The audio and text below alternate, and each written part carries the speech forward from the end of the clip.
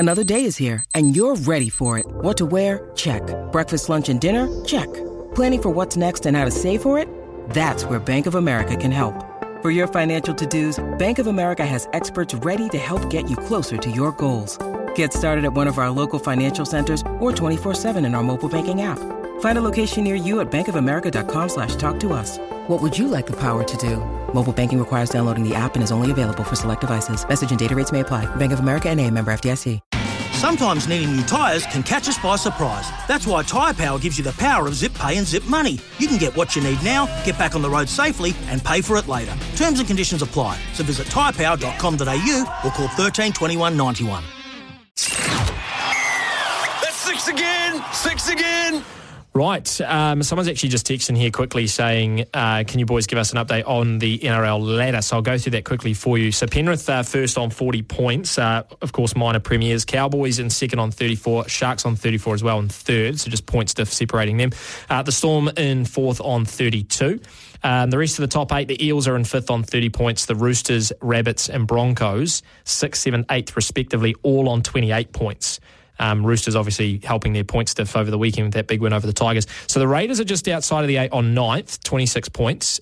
Dragons are not going to make it, 22 points in 10th. The Seagulls just below them in 11th on 20. Then you've got the Bulldogs in 12th on 14, the Warriors on 13th on 14, and the Knights in 14th on 14 before we get to the Titans in 15th on 10 points and the Tigers in 16th on 10 points. I'll start off with a text that's come through here on 8833. Kempi from Cecil. Kempi, as a coach, how long do you persist with a player who has reached their peak and that peak is average at best? I feel like I know who we're talking about here. I know everyone can't be a superstar, but does someone like Bunty need to be shopped to Super League when an enthusiastic rookie could do a similar, if not better, role?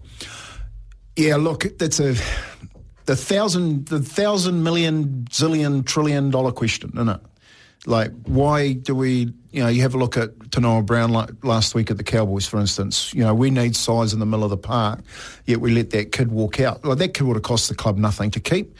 And I hear what you're saying. It's really about, for me, the strategy and the head coach having autonomy over the team. And if you've got full autonomy over the team, and especially around recruitment, so your head coach should recruit.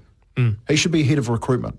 Not a recruitment manager that tells the coach that these are the players that you need to play. I think it's a little bit back to front, and the reason why we don't see those type of decisions being made.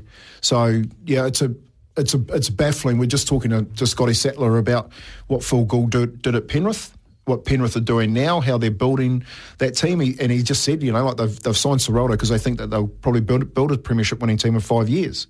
Well, the average tenure of a coach at the Warriors is 2.2 years. You mean like in history or just in history? Well, it's even worse over the last probably 10 years. Yeah. So, but if you average that out, it's like you've got a job for 2.2 years. Yet you've just heard people say that Phil Gould learnt from his first time with Ivan that he needed 5 years to build that Penrith side. Yeah.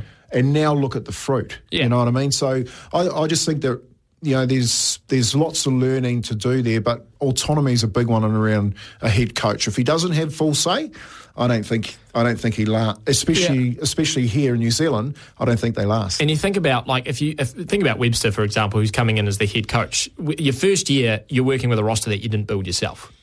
90% of the time, right? So that's you're talking about your 2.2 years. The first year, you're working with the roster you didn't build yourself. The second year, you're probably able to get some players in, but you're still dealing with contracts that were set up before you got there. That's year number 2. So if your average is 2.5 years, you're saying that if nothing happens in the third year, or if things aren't turning around third year, that's it, gone.